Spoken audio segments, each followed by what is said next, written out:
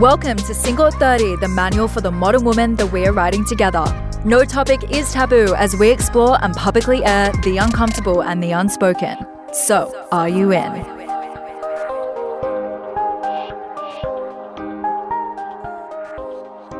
Hello to all my modern women. Today's season finale is different to any ep I've ever done before because not only is it a two-part episode, it is also the first time I will be interviewing a man. But not just any man, a very close friend of mine who actually I and anyone who listens to Single at 30 has to thank for its existence. He was one of the first people to encourage me to start up my own podcast back when I would send him voice notes detailing my horrible dating experiences.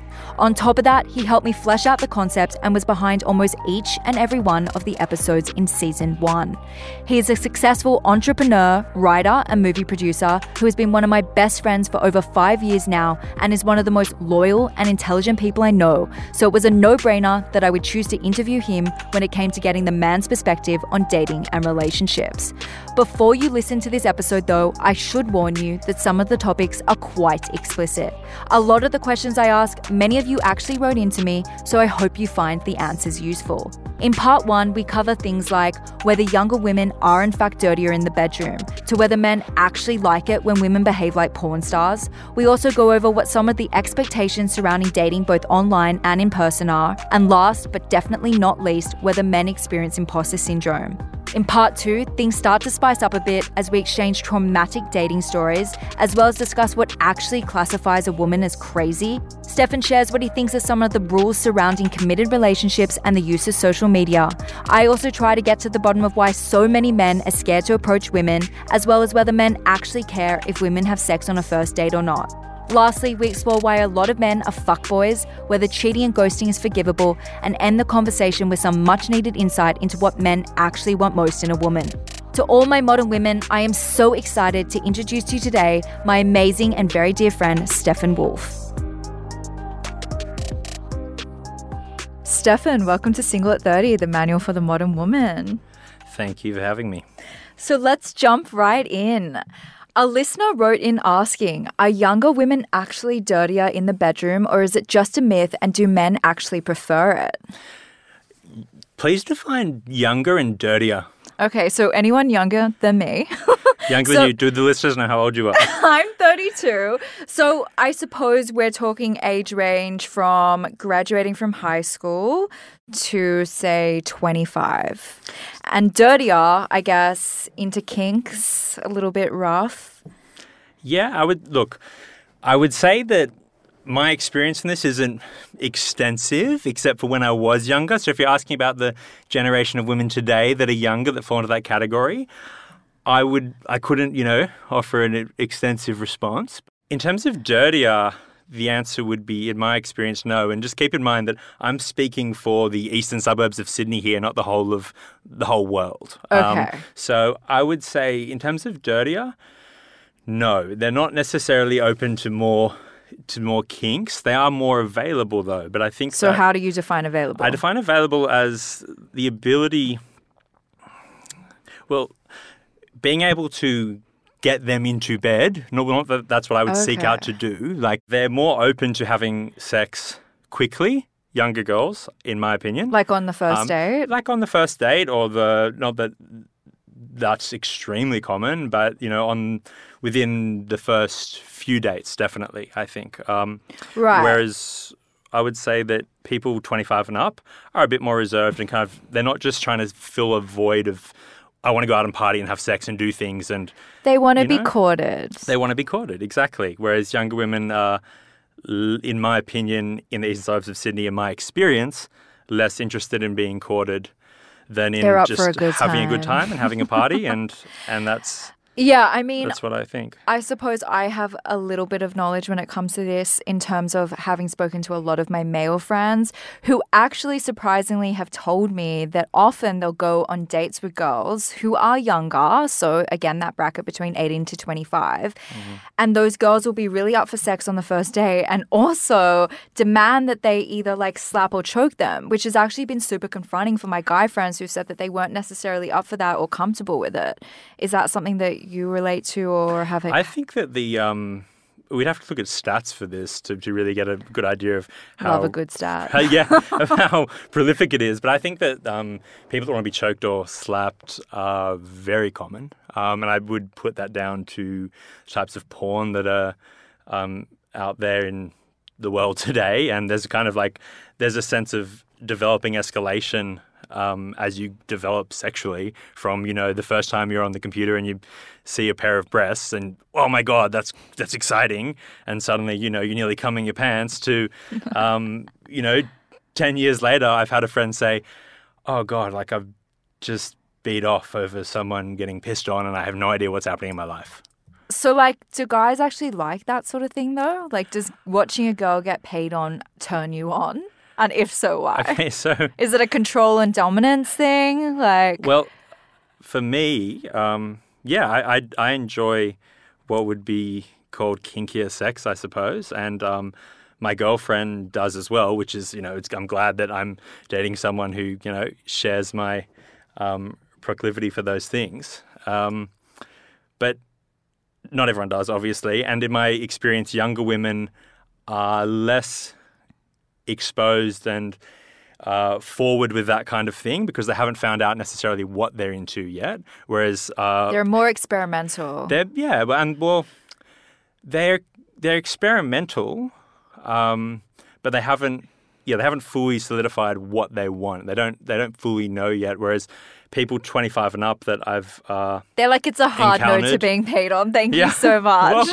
No, or they're like, you know what? I found out that being peed on is the only thing that gets me off. Can you please pee on me? So you have. No, it's true. I have quite a lot of friends who can't get off unless their partner's pulling their hair and it's in a doggy position. So you're right. By the time you're 25 to 30, you know exactly what's going to work for you or not. Yeah, and you're on what's called the hedonic treadmill, which is you're fulfilling your desires initially, and it's this constant theme of escalation. It's no different to a drug addict.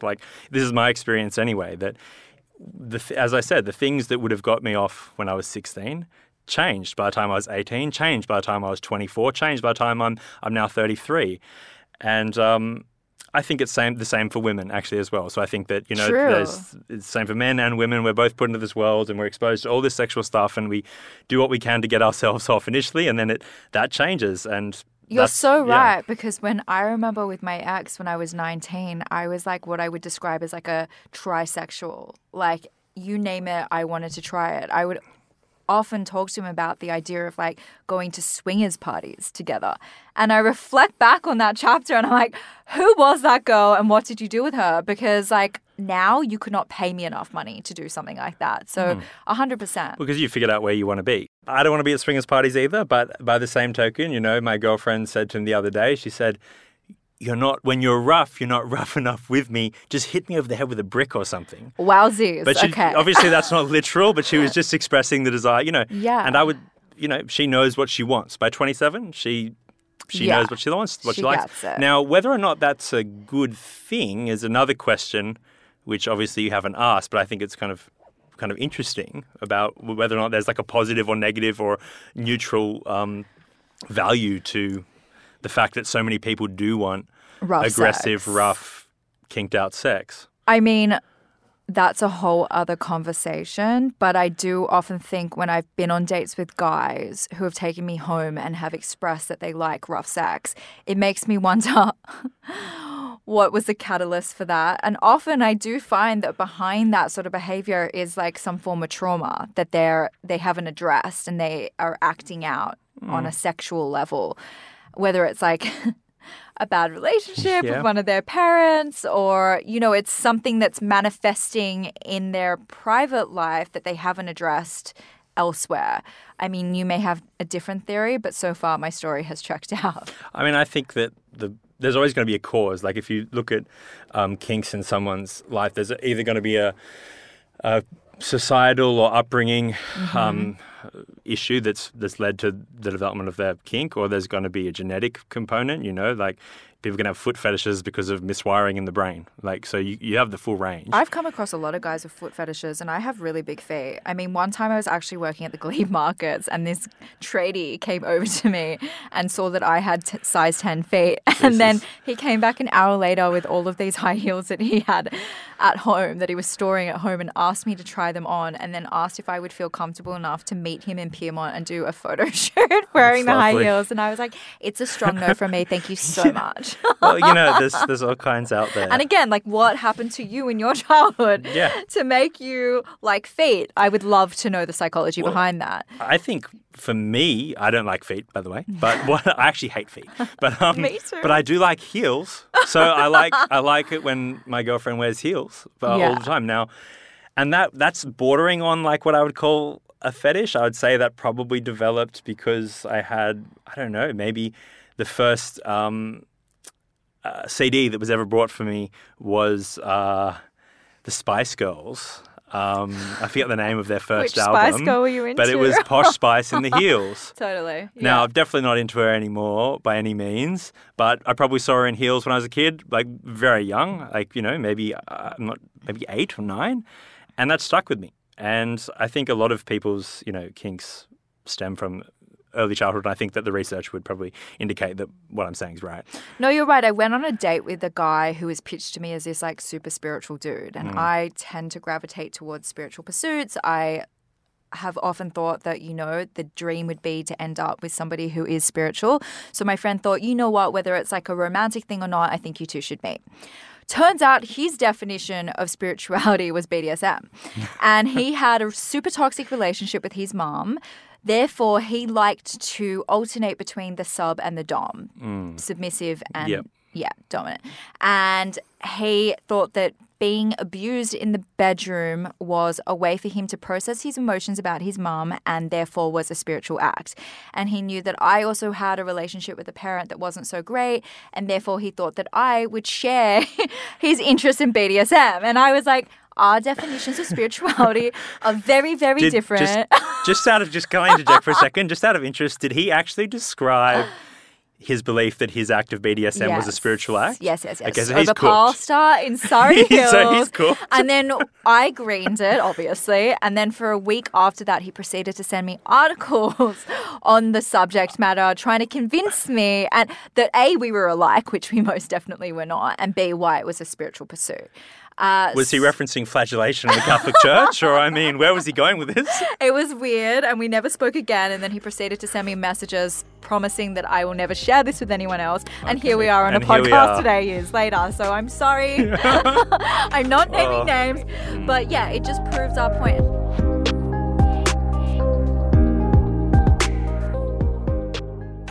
My question is, do men actually like it when women behave like porn stars in the bedroom, or is it too much? So I think that the answer to that can be found in each individual man's opinion, and there's, a wide range of opinions on it. I know guys, I have friends that do not like it at all. They think it's tacky, it turns them off. They don't even want to have sex in doggy.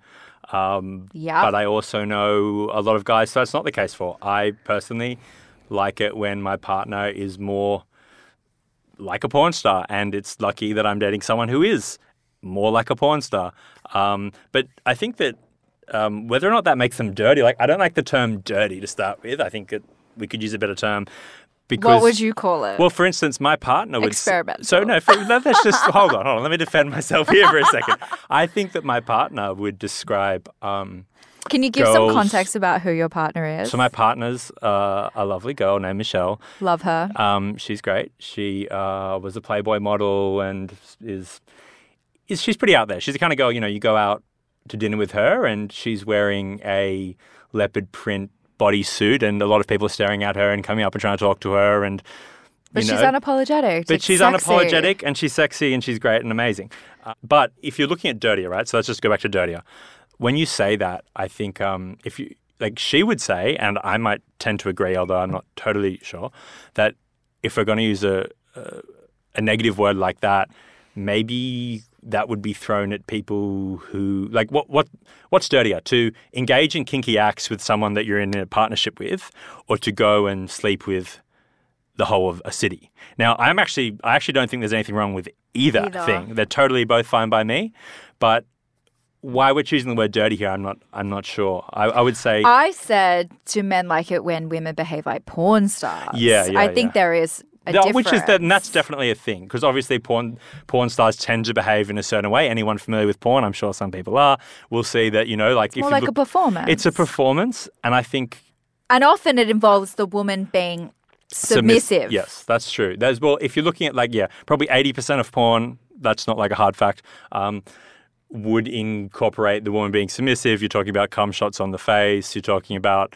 riding derogatory on top, things, ass to mouth, whatever it may be. For me personally, those things all do it for me. My partners that I've had, all does it for them. It's good that we kind of live in symbiosis like that. Obviously, it's not for everyone. It's interesting because I have dated men who are absolutely not into that, and it's a turn off for them. And if they sleep with a woman who shows too much enthusiasm in the bedroom, they just immediately assume that it's fake. So it's you need to read the room almost. You definitely have to read the room and know who you're dealing with, and it's really key not to make people feel uncomfortable. So one thing I would say is also there might be a misconception that people that are kinky, just because they're kinky or like being dominated or like dominating people, are really forward about that. And I could name, not that I would name on a podcast, but there could be, I could think of a lot of people in my mind who would happily be very forward about having sex on a first date, but that would absolutely be into no kink whatsoever. Like they just want to have very vanilla so quote unquote true. sex. But at the same time, say take Michelle, it took me 2 months just to kiss her, and Love yet that. she's Michelle, you're my hero. very, and you could, she wanted to be courted. She wanted to be courted, exactly. Now the fact that she's kinky and that I'm kinky doesn't mean that we went up to each other and were like slapped each other at the bar. we Was slapped like, each let's other. do this. Yeah, let's come on, let's get it on. Like, no, actually, it was super romantic and slow, and like very much so like a courting thing. And I, even though my partners would describe me as quite dominant, or Michelle would describe me as quite dominant, that you read the room. I'm not the person that would be forward about it in any means. I'm like super reserved when it comes to the courting stage. So, I think there's some certain misconceptions about it, but we're getting away from the question. Do men rather like it when women perform? I think a lot of them do, a lot of them don't, but I would say more do. If I had to be honest, I would say more of my friends, maybe that's a reflection of men that I know, but more of them prefer it. So here's a question that just popped into my head. If you were really interested in a woman and took her home after a month or two of courting and she was vanilla, could you date her? It would be a struggle. Interesting. It would be a struggle. It depends how vanilla. Like, are we talking, I had a friend who was with his partner for about a year, and he always struck me as, quite reserved. And at one point, the topic of sex came up, and he said that they'd only slept a missionary for the entire year. Now, that to me, I don't like to judge people's sexuality in any way, but I kind of looked at him and I was like, but there's not like a physiological barrier to it, is there? And he was like, no, she's just not that into anything else. And I thought, yeah, I probably wouldn't date someone like that. But that's because, sex is an important part of a relationship. I think it's good that you connect with your partner. It's your own language, right? Yeah, exactly. And so if they were super vanilla, I might, work on developing their sexuality. But that's not, something that What if a girl happens. was like, it's a hard no to blowjobs? Jesus. I mean, to be honest, I wouldn't be, I'm partial to blowjobs, but it's not the be-all and end-all of my life. So yeah, it's interesting. I find a lot of men say that. Yeah, it's not that important. I mean, I'd be more concerned if it was a hard no to anal, but that's... Wow! But that... And so talk me through this. What is the appeal with anal? I need to understand it. You're asking me to explore the deep depths of my psyche and try and unpick my childhood and everything that's happened to me. You know that, right? I can't. Who hurt you, Stefan? No one hurt me. Oh my God. That's not entirely true either, but we don't need to get into that. That's another day. That's another day. But look, anal is. I suppose.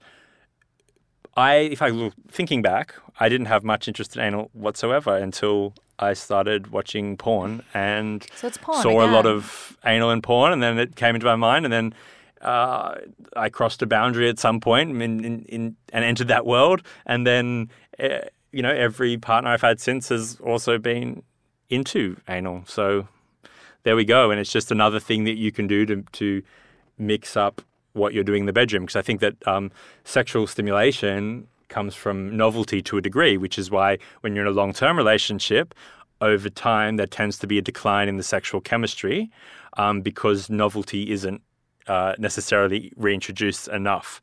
But that's just you're on the hedonic treadmill. It's a great term. Go look it up. But you are always chasing the next high and the bigger high. And that's why people end up beating off over people getting pissed on, because they're chasing the next high. And anal's a part of that, and all the dirty stuff that goes with that you can think of is a part of that. Well, it's also why celebrities have, you get stories that come out of the mouths of celebrities that are extreme, because they're exposed to sex with so many people that are so many attractive people all the time. They can get what they want whenever they want, and at some point it's just never enough. And so they keep escalating what they want, just like a cocaine user that's just taking bigger and bigger bumps. And that's what happens. And you can try and, keep yourself happy through your life doing that. At some point, you'll probably stop getting as stimulated, but that's okay. That's a part of life. Or you can just do what Leonardo DiCaprio does and just date 21-year-olds until you die. But exactly, but he's just, I mean, there you go. There you go. But I would like to think that not all of us need to do that, and that there's actually, at some point, sex is great, it's important, but it's not the most important thing. And, wow. Look, at one point in my life, I thought I was never going to be able to have sex again necessarily, after I had cancer and they were looking at, I thought potentially I might lose my bladder and I would never be able to have sex. And I thought, okay, that's a big hit for me. That might happen. But there's a lot more of value in life, even in the minds of men, just so They everyone often knows. say that kissing and holding hands is more intimate than having sex. So, I mean, if you were to lose your bladder and never be able to have sex again, I'd be upset. There's always hand holding. But there'd be a lot of hand holding and kissing and massages. There's a lot of massages. Exactly. There's always neck kissing as well. Yeah. Okay, so you've been in a relationship for 4 months now. Yeah. I met you when you were single. Mm-hmm. What was dating like for you? Did you like the apps? So it depends on where. So I've been living in Hungary, wonderful country, please go there, and Australia over the last 4 or 5 years, so kind of back and forth between them. In Australia, I did use the apps. I used, Bumble and Tinder and Hinge. I think I did. Yeah, I did. And I had a lot of horrible dates on all of those apps, and it did feel like a chore, and it felt like in the end I just had to tell myself, okay, you know what? I'm going to take each of these people as just an opportunity to learn about people. So I went in with zero expectation in the end, because I didn't particularly have a great time on a lot of dates. But at that time, I wasn't working in an office. I wasn't, socializing a lot. So the apps were kind of what I perceived to be my only option. So yeah, the apps, I did use the apps. It became very routine though. I'd take the people to the exact same place over and over and over. I had no interest in, necessarily finding a new hangout or putting in an immense amount of effort prior to meeting someone. Just to give some background here, there was one particular bar that Stefan liked to take all of his first dates to. And we actually went there together as friends, and it became apparent to me that the bartenders would pretend like it was the first time they had ever seen Stefan at this bar. So they were definitely not getting paid enough. Yeah, well, absolutely. They probably thought that you were a date. But, you did not have much imagination in terms of location. So, No, I would just go to the same place and not put in an immense amount of effort. But I would always, engage with the person as best I could. But For me, I'm really reserved. So I'm not making reserved in the physical sense anyway. I'm not reserved in terms of conversation. I'm happy to find out as much as I can about someone and learn what I can from them, whoever they are, wherever they sit in society.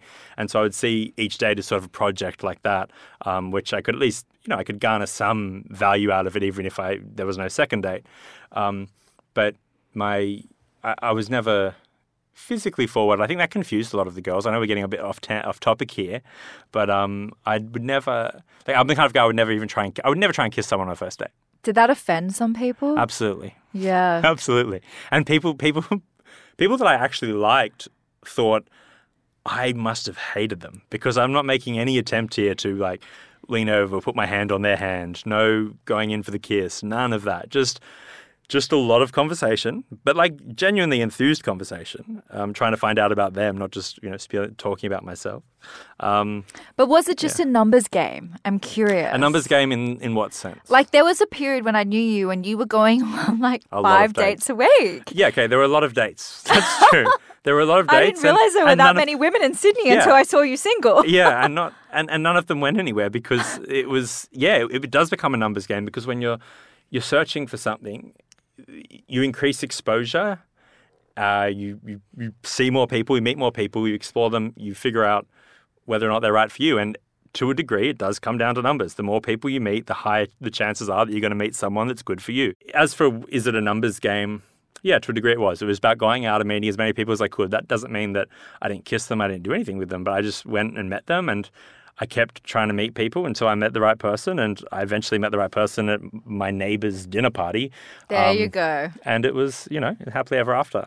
So there you go. Was it love at first sight? It was definitely you are really hot at first sight. It was lust at first sight.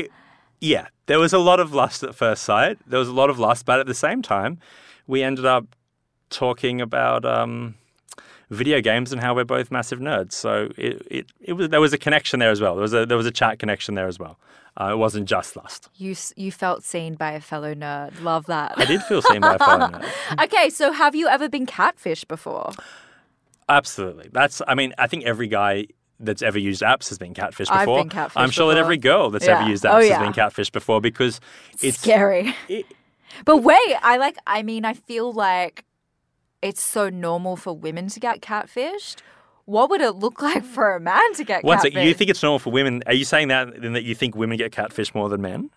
Yeah. Okay, see, I would have said it's definitely the other way around. But as in women are lying about their age and things like No, that? women and men, but I think women in particular are very good at using cameras and camera angles and filters. Okay, so you're just saying false stuff. advertising. I'm saying they rock up as a completely different person. Oh, no, okay, I've never had that happen. Yeah, no, I've had that happen. So that's creepy. Okay, yeah. No, I think that kind of catfishing is more common with men because men tend to be more desperate than women. And the men that find it hard to pick up or find it hard to get partners, they find it extra hard.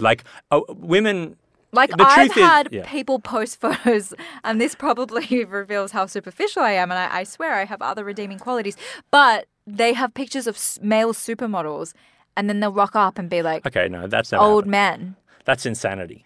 Yeah. And the fact that they even tried that, it kind of blows my mind. Another guy who he was so persistent on meeting me was literally blowing up my phone and for 2 days straight, I have to meet you now. I ended up uploading his photo to Google only to find out that he was a completely different person.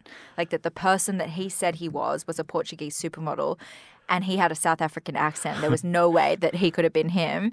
And I was like, wow, I just saved my life. I'm glad I didn't stuff you in a van. Felt like it was going that way. Yeah, well, no, I've never had that. I've just had false advertising.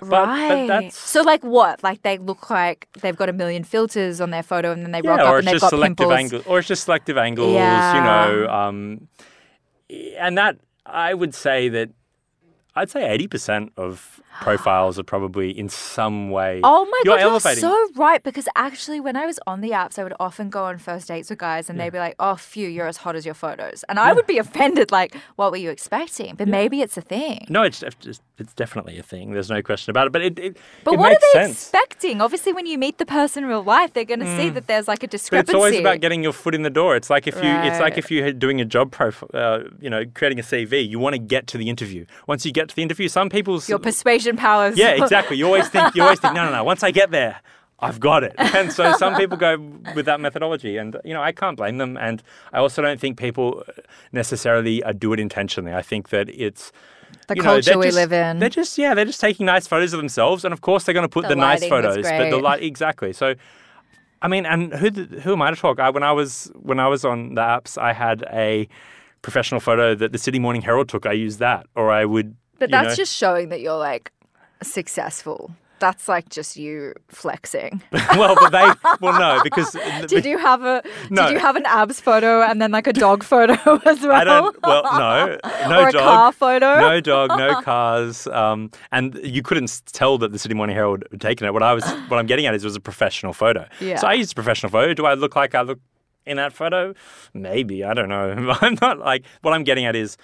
Everyone puts their best Everyone foot forward. puts their best foot forward. Yeah. I think there's a select group of people that catfish hard, but I don't think that it's necessarily intentional. And I would never hold that against someone. So if I've been on dates, But I feel like we have different definitions of catfishing. Okay, I would there's hold it against them. altering, there's Yes. modifying of photos, and there's being a completely different person. I would hold it against someone if I was talking to a 25-year-old African and a 65-year-old Caucasian showed up, I would be pissed off. But if they just have a different filter or they're a little bit over, they have a few extra pounds, I'm totally fine with it. Let's have a chat. Let's just progress I this actually know of a girl who, on her dating profile, she had photos of when she was in shape, and she rocked up to the date 10 kilos over, and the guy point blank said, "You're fat compared to your photos." Well, And- he's a dickhead. So because But there is such a thing as like false advertising. it is false advertising, but he should have the tact not to say that to Yeah. her and just to keep it within himself and, talk to her. If that happened to me, which it pretty much has, not with weight, but in other ways, you just sit there and you have the conversation to figure out, okay, what is it about this person that made them do what they do? This is interesting. I'm going to treat this as a human study. I had a girl who, this was in Hungary, and I went on a date with many years ago, and it was from an app, early days of the apps back then, and she, when I arrived, told me she wasn't actually particularly interested in going on a date with me, but she had a boyfriend that she'd organised a dinner with, or that rather had organised a big group dinner, and she wanted to take me right then and there to the dinner to make him jealous. Like right there. So I arrive at the date. I'm thinking to myself, okay, we're going to have a drink. And we did have a drink. And then she just said to me, by the way, actually, this is what I want to do tonight. Can you come to this dinner and just make this guy jealous? You must have felt so special. I What a compliment. a little bit of me did feel special. And it was probably the stroking my ego which managed to get me but you were to also follow a pawn. her. No. Well, A chosen pawn. I was I chose. I guess I was, but it didn't work out well for her because I ended up going to the dinner, and then when I arrived, I found out that these guys, her ex, which she didn't mention, is in the Hungarian underworld, And you're like, I can bro down with this guy. Yeah, well, we did. Cheers. We did bro down over the night. The night went on. We bro down a little bit, and then I got very, very bored and left, and she was very pissed off because it became quite clear that she had essentially recruited someone to make her ex jealous, and I mean, not a lot of integrity in that, so it didn't work well. Okay, so I'm curious, was there an expectation for you to pay for every date? Yes, yeah. So that's changed over time. I think that when I was younger, there was never the expectation that you'd pay for the date because, when you're a teenager or in your early 20s, everyone's sort of in the same financial bucket unless they have really rich parents. See, So I have a completely different experience to that where all of my high school and early 20 boyfriends paid for everything. But then the more I started working, the more there was an expectation that we kind of went Dutch on things. recently, like over the past, I'm 33, but over the past 4 or 5 years, I would definitely pay on the first date. There's no question. Yeah, I feel like if you're asking somebody out, you should pay. It's as simple as that. I mean, I always used to explain it like this. I had, when I was working in India for a while, and Sudeep Mehta, he's an amazing man, a great businessman, extremely, extremely affluent, took me out to dinner with one of the directors of Emirates, I think it was, and it was a lot of money. It ended up being extremely expensive, and I at that time didn't have a huge amount of money, and he covered me for it. I offered to pay, he covered me for it, and he said, "Stefan, this to me is nothing. To you, it's something. So let me pay and treat other people the same way." And actually, when I used to go on dates, I would pay unless it became clear that the person was particularly affluent. In between, like, say, 25 and 30, at that point then, if the person made a lot more money than me, I'd be more inclined to split it. If they were affluent, because it's not really about a gender thing, it's about how much you have, right? In my mind anyway. Like, if I was in a relationship and my partner was making $1 million a year and I'm making $200K a year, and we have a house and we're renting and it's $20,000 a week, then I would expect they cover more than I do, naturally, because they make more. It's just like you split it proportionately to what you have. And I used to take kind of that approach to a degree if people were quite affluent when I was on dates, but 99% of the time I would just pay. And how do you identify if somebody's affluent? Like, you have a nice handbag, you can pay for this date. No, actually, a lot of the time the people with nice handbags didn't have much money. I know, right? A lot of the time true. they don't have a lot of money. So. I found that often the wealthiest people are the most humble in terms of appearance. Absolutely. No, I think so. When I was talking about the affluence thing, it was more so when I was in Hungary. When I was in Hungary and went on dates, I would tend to pay, and no matter what, because I knew that, you know, the minimum wage in Hungary is a lot less than it is here, and I almost would be certain that anyone I went on a date with in Hungary, it'd be easier for me to cover everything than it is for them, and I don't want to put that stress on them, so I'd cover it. It wasn't necessarily about gender. Over the last few years, I've become more inclined to just think, you know what, the more and more women that I've been on dates with at this age just expect you to pay, and I'm happy to meet that societal expectation. Okay, we need to explore this. What does that expectation look like? Do they just say, thank you so much, and, like, don't offer to pay? Or are they very clear about their expectations? Like, what does it look like, and what is your philosophy surrounding it? Okay, I'm gonna pedal back a little bit because I may have misstepped. I think that it's not necessarily that they heavily expect it or say anything or don't offer. Now, some do, don't get me wrong. But it's that... Does that turn you off? No, not necessarily. Not at this age. Not at this point in my life. It doesn't turn me off. I'm you know, it also doesn't turn me off that people might find, say, affluence attractive. Like, does it worry me that a girl might look at me and think, oh, Stefan has a nice car. That's nice. I wouldn't, that's a bonus. Does that worry me? Not at all. That's why I bought the nice car. I don't see any inherent value in having a nice car. I don't particularly care, but I know that society cares, and I know that it can influence people, and so that's what you do. Now, people don't like to say this openly. People don't like to actually admit that they do this, and this is why they do it. But to me, the people that say, oh, I just dress so nice like this, because it makes me feel good. I think that's a lie. You do it because it lets you fit in a way. It gets you somewhere. It does something for you. The way people perceive you makes you feel good. Yeah, and we all I'm not by any means flashy. Like you would agree with that. I'm by no means flashy. You're the most humble person I know. But at the same time, I'm still conscious that, well, if I have a choice between buying a quote-unquote nice car and one that isn't nice, I buy the nice one. Why? Not because I particularly know much about cars or care, but because I know that other people will see it a certain way, including female partners or male partners. Not that I'm into that, but add some background to the car. I knew you pre-car and post-car, and I distinctly remember a conversation where you were like, I need to get a girlfriend, I'm buying a car. Yeah, because I used to honestly just Uber everywhere. I didn't see I didn't see a point in car. I didn't particularly enjoy driving, and I was happy to just, And then you went a bit extreme with it, and you're like, I'm looking at Bentleys. I was like, okay, you can get a girlfriend without having a Bentley. Like, yeah, really? Well, I mean, yeah. But the thing is, I think that it doesn't worry me that people might look at you and think that part of your value is what you have monetarily. I know we're getting a bit off topic, but back to kind of circle back to what we were saying about the expectation around people paying at dinner, right?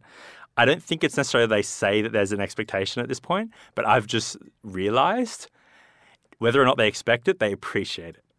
If I just pay. Abso-fucking-lutely. So why not? So if I can, why not? Why am I gonna literally hamstring myself from the beginning when to me paying for dinner isn't a big deal? So I'm gonna do it. If it was a big deal, I might think differently about it. But if it's not a big deal, I'm not going to hamstring myself if I'm interested in someone, so I'll pay for it. Done. So then is there an expectation that they show their appreciation in a different way?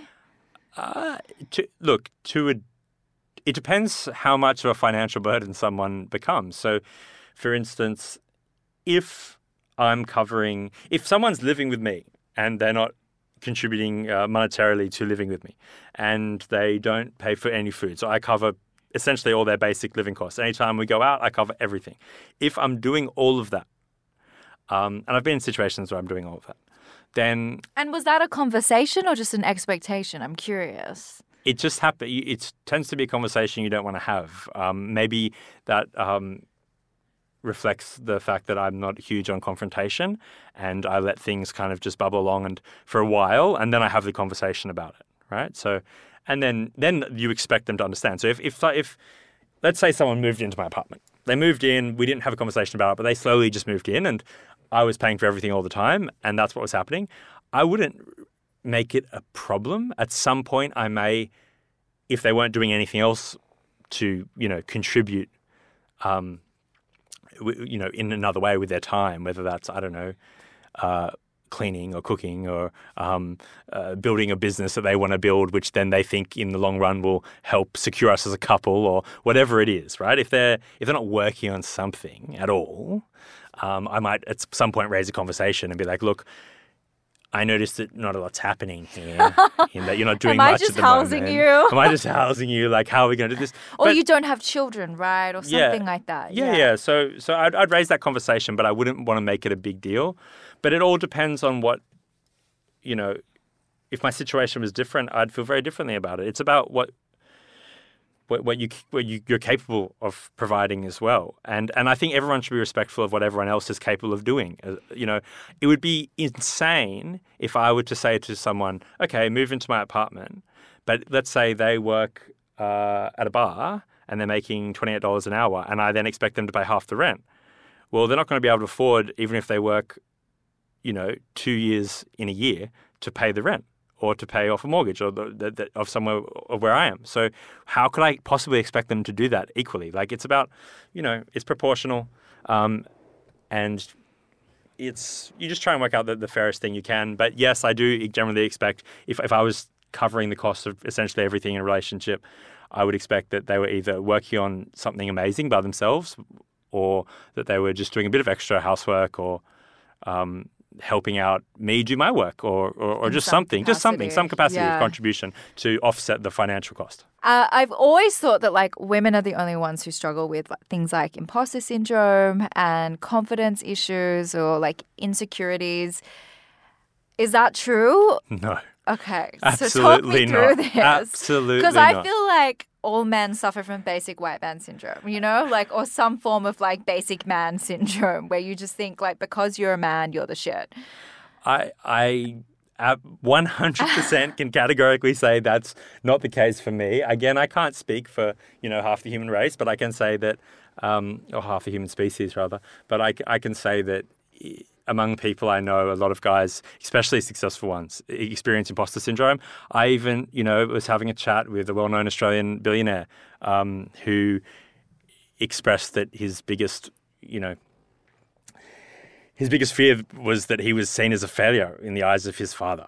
Now, he's a billionaire, and he's self-made. you know, a lot of guys, I know guys that are really successful management consultants that constantly worry that they're going to be found out, that they're not as good as they think they are, or that not as good as other people think they are, rather.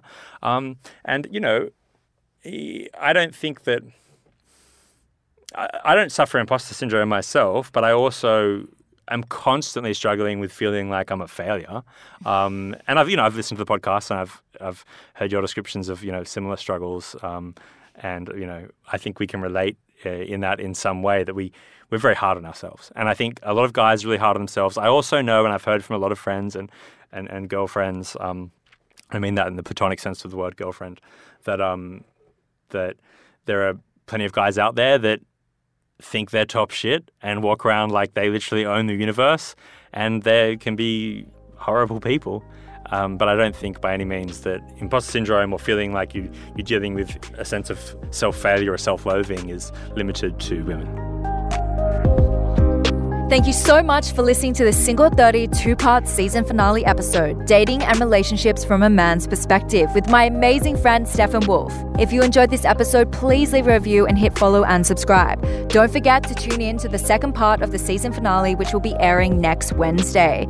If you have any questions, feedback, or even an episode idea, DM me on Instagram at single_at_30, or join the Single at 30 closed Facebook group to become part of the community where, together with other like-minded modern women, we publicly air the uncomfortable and the unspoken. As always, no topic is taboo as we search for answers to questions most people are too ashamed to ask. This is Single at 30, the manual for the modern woman that we are writing together.